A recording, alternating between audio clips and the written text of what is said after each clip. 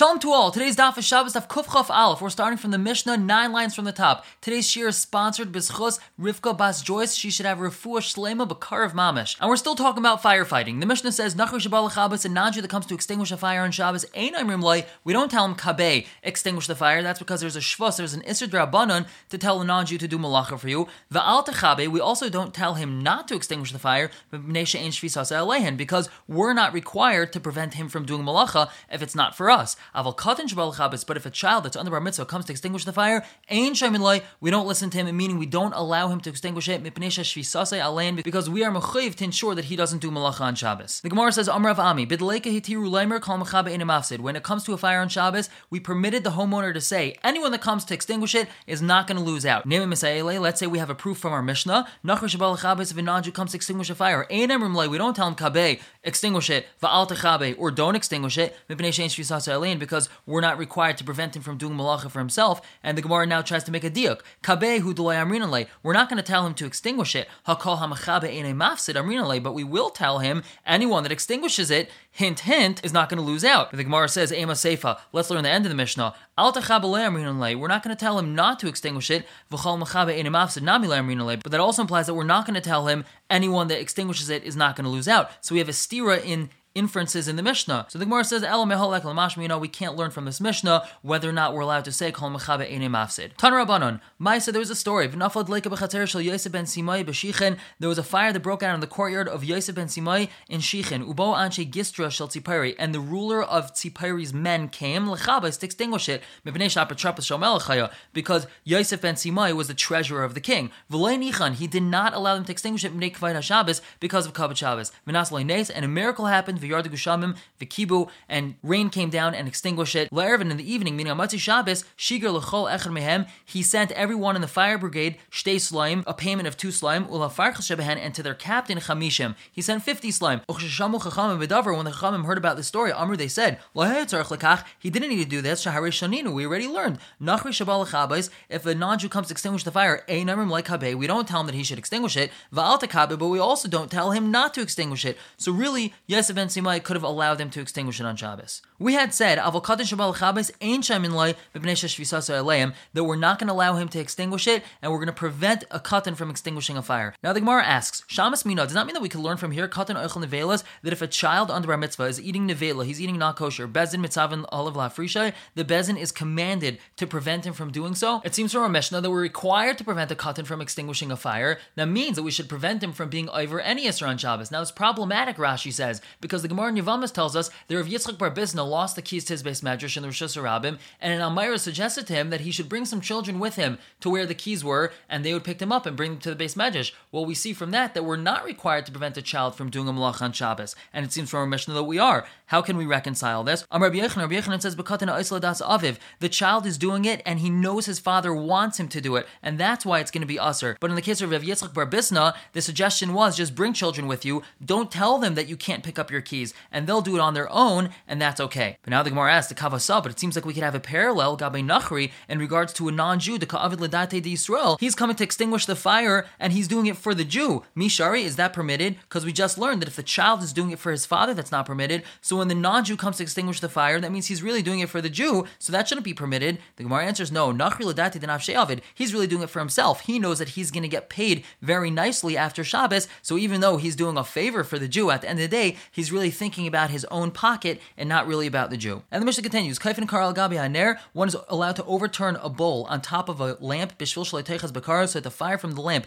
shouldn't catch onto a beam that's above it. This is touching on the concept of En Kli Nitel El Ledavar Hanitel, that one may not move a Kli on Shabbos unless he's using it for the purpose of something else that's allowed to be moved on Shabbos. And over here, he's not able to move the beam that he's trying to protect from the fire. Nonetheless, we're still allowing him to move this bowl because he's preventing a fire from breaking out on Shabbos. Valtzoya Shel Katan, a person's also allowed to take this bowl and overturn it onto the excrement of a child. Val Akrav, and also on top of a scorpion, Shleitishach, so that it shouldn't bite him. Rav Yehuda says, Ma'aseh near Rabbi Yochanan ben Zakkai ba'arav. There was a story that came to Rabbi Yochanan ben Zakkai in a city called Arav that someone had overturned the bowl onto a scorpion. Va'amar, and Rabbi Yochanan ben Zakkai said, Chashashni le'mechatas. I suspect that this person might actually be chayav chatas, because in that case, the scorpion wasn't chasing him to bite him, and Rabbi Yochanan ben Zakkai was unsure whether or not you're allowed to trap a scorpion under a bowl if it's not actually actually trying to bite you. And now the Gemara tells us a story. Rav Yehuda, Rav Yirmiyah bar Abba, Rav Chanan bar Rava, Ikluhu lebei Avin demin Nishikia. They visited the house of Avin from Nishikia. The Rav Yehuda, Rav Yirmiyah bar Abba, Kuf Chaf Alafon based on the top, Aisiluhu Puraisa. They brought them couches to lean on and recline on so they could be comfortable. But the Rav Chanan bar Rava, they didn't bring him a couch. Seemingly, he thought that Rav Chanan bar Rava wasn't so chashiv.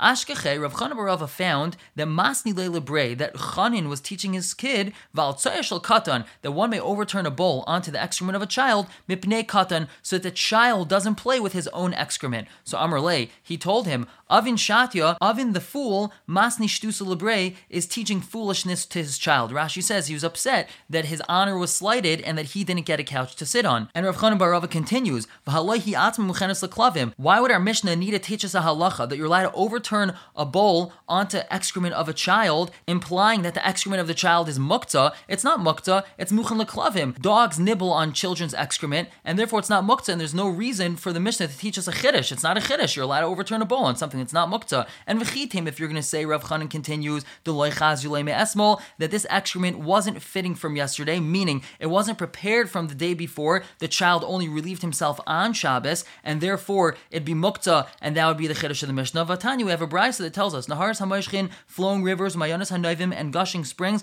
harehen kiragle kol adam, they're like the feet of all people. Now we're touching on Tchum Shabbos over here. In this case, more specifically on Yontif. On Shabbos or Yontif, a person or item may not leave the 2,000 amma boundary, the Tchum, allotted to them. Now this boundary is measured from where they were kaina shvisa, from where their official resting place was on the onset of Shabbos or Yontif. If they do so, meaning if they leave the Tchum Shabbos, they may not walk any further. For example, someone throws an object outside of his Tchum Shabbos into someone else's. That other person may not carry this object any further because it left its Tchum. So now, even though this water that he's drawing from the river on Yontif has traveled more than 2,000 amas since the onset of Yontif, since it was never kind of shvisa because it was moving when Yontif started, so it's like the feet of a person, meaning the same way that a person's feet is allowed to carry him 2,000 amas, so too this water may go along where the person can go. Now the relevance this has to us is that we see that this water isn't mukta, even though he didn't have access to this particular water when Yontif started, but since he knew that it would be accessible on Yontif, because it would have traveled downstream by then, so it's considered muchan and it's not mukta. So same with the child's excrement, says Rav Chanan. Since we know that he will relieve himself on Shabbos, his excrement isn't considered noilid, and therefore there would be no chiddush for the Mishnah to tell us that you may turn a kli over it. So after this, Avin responds to him, Ve'ela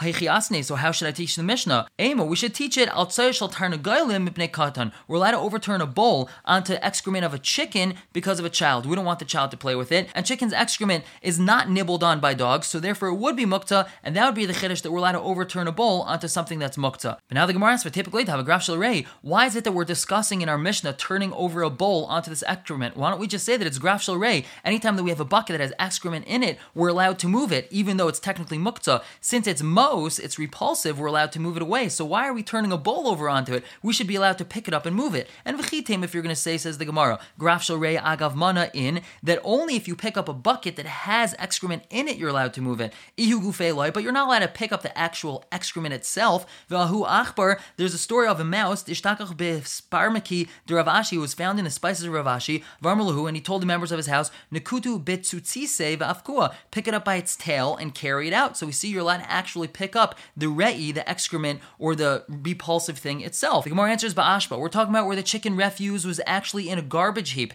And since it's in a garbage heap, it doesn't have the heter of graf shel rei. Graf shel rei is only permitted to be moved from someone's private area, but not in a garbage heap where it's not really bothering anyone. The Gemara says, v'katan ba'ashba my baile. What exactly is this child doing in the garbage heap that you want to cover over the excrement so he doesn't play with it? Rashi explains that the garbage heap was in Rosh Hashanah, and a child doesn't belong in Rosh Hashanah. So the Gemara answers b'chater. We're talking about that actually the excrement was in your chater, and that's why you're allowed to cover it over, because the child's going to be playing in the chater. The Gemara continues to ask, chater nami, if it's in your chater, so graf shel reihu, it's still considered a graf shel rei, it's bothering you, it's in your private area, so you should be allowed to pick it up and carry it out. So the Gemara gives a final answer. We're talking about that it's in the garbage heap, which is in your chutzner. So therefore, your child is playing in your chutzner in the garbage heap. But we're talking about chicken refuse, which is something that is not fit for dogs. So therefore, you're able to cover it over with a kli, and that's the chiddush of the Mishnah. And the Gemara continues explaining the Mishnah of akav shlei tishach. We're allowed to take a bowl and cover it over a scorpion so it doesn't bite. Rabbi Shimon Levi teaches kalma zikin,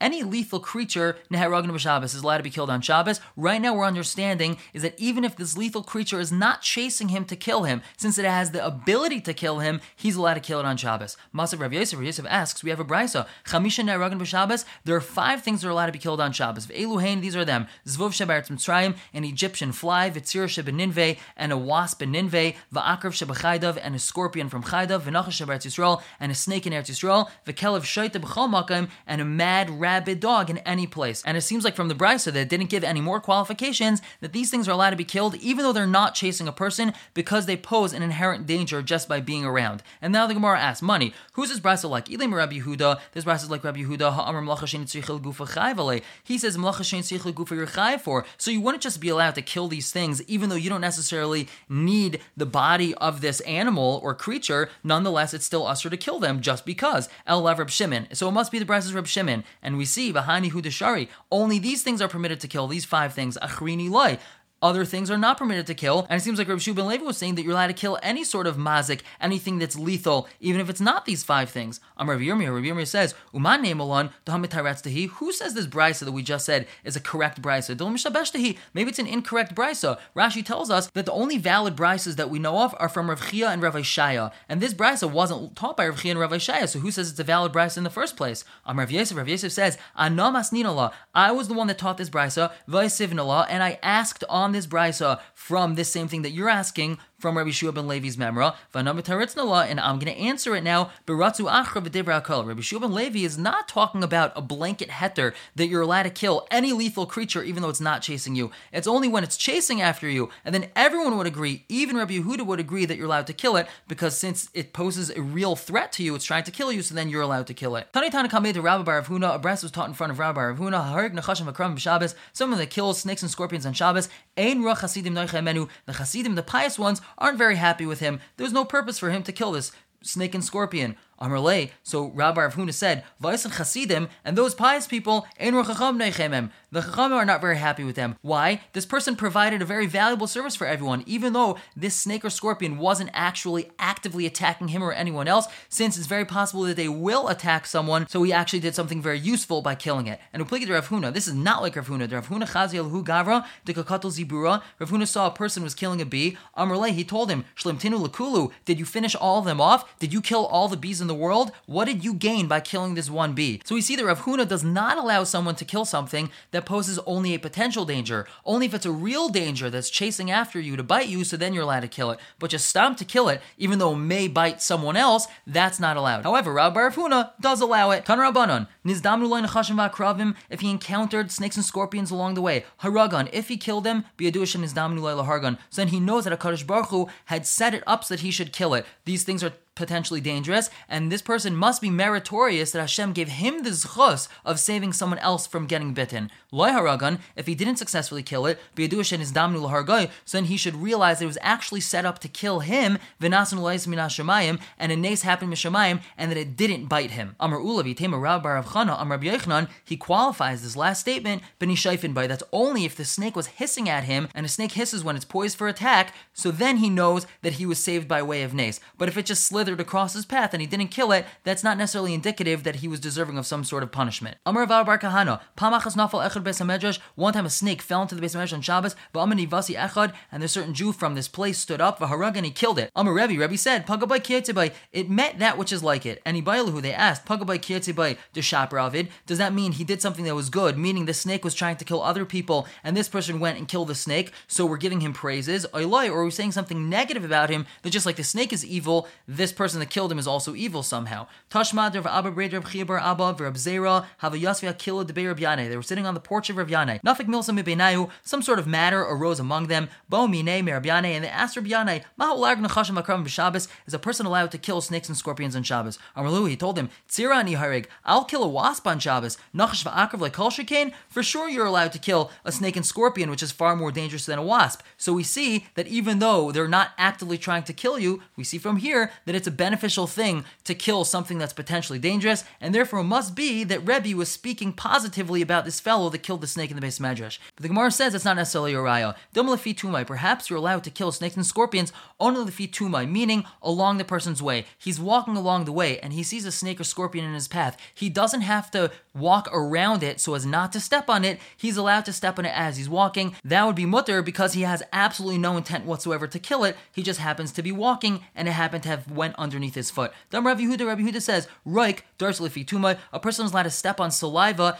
if it's in his path. Usually a person would not be allowed to actively seek out saliva to step on it. It's mos, so he would want to step on it. However, there's an issue is that when he steps on it, it's mimareach, it's smoothing and smearing on Shabbos, and it's also a shvuya gumais if there's a hole over there, so now he's smoothing out the hole, so that would be an isser. But if it happens to be in his path, so then it's davar she'ein mischaven and it would be completely mutter. From Rav Shesha's nachash dars lefi tumai, Rav Shesha says you're allowed to step on a snake if it's in your path. From Rav Katina, akrav dars lefi tumai, a person's also allowed to step on a scorpion if it's in his path. And a halacha about this. Abba Bar Marta, Duhu Abba Bar Menyume, that's the same person, Havamaski Be de Beresh Galusa Zuzi. He owed the house of Resh Galusa money. I saw a Kamet Sarule, they brought him to the Resh Galusa's house and they were paining him, they weren't torturing him, they were causing him troubles trying to get him to pay back the money. Now, we'll see from the continuation of the story that this was not happening on Shabbos, but it happens to be that he was also in the Reish Galusa's house on Shabbos. Havashadi Roika, and they saw that there was spit on the floor on Shabbos. Amalhu Reish Galusa, the Reish Galusa told the people that were there, Aisu Mana, please bring a vessel, Sechifu Alave, and place it on top of the spit. It's just not comfortable to look at. Amalhu, Abba Ramarta told him, let's rechisu, you don't need to do that. Hacham Rabbi Yehuda, this Rabbi Yehuda said, Roik, Dar Salifi Tumai, you're allowed to step on saliva if it's in your path, so eventually someone's going to walk over it and they'll be allowed to step on it, and it's not a problem. Amalhu, the Reish Galusa said to the people of his house,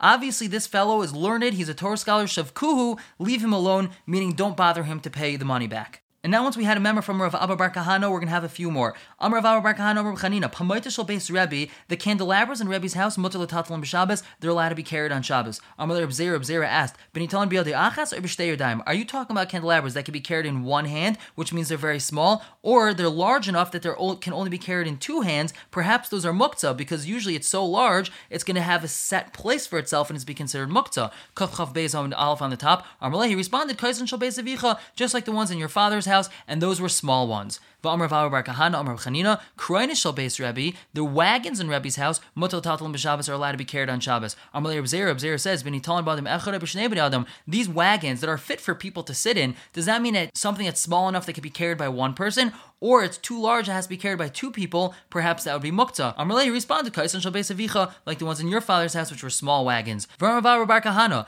Hitr lehen Reb Chanina lebeis Rebbe. Reb Chanina allowed the house of Rebbe lishtais yayin to drink wine b'kroinish shel nachri that was transported by the wagon of a non-Jew. B'chaisam echad, if it had only one seal on it. Now we know that wine of a non-Jew, or wine that came into contact by a non-Jew, is also for a Jew to drink. And there's machlekes in what type of wine that comes into contact with a non-Jew may be drank by a Jew. Rebbe Lezer is makel, and he holds all it needs is only one seal. As long as it has one seal, we don't have to suspect that somehow the non-Jew opened it up and then resealed it. Whereas the Chachamim are a little bit more machmir, and they say it needs to have more protection than one seal. So the Gemara continues, V'lo yadana, Rav Abba Bar Kahana says, I don't know, Imishum Desarvala Rebbe Lezer, I don't know if Reb Chanina held like Rebbe Lezer that it only needs one seal, and that's why it was allowed to be transported by this non-Jew, or Imishum Eimsa Debei Nasiya, since Rabbi Yehuda Nasi was the Nasi, that means that he was officially recognized by the Romans as the leader of the Jews, so therefore the person who's going to be transporting the wine is going to be afraid to tamper and touch his wine. So therefore, not only does it have a seal, but it also has this fear factor of not touching the Nasi's wine, and that's why it was permitted to drink. So here we have 3 extra memories from Rav Abba Bar Kahana. Everyone should have a wonderful day.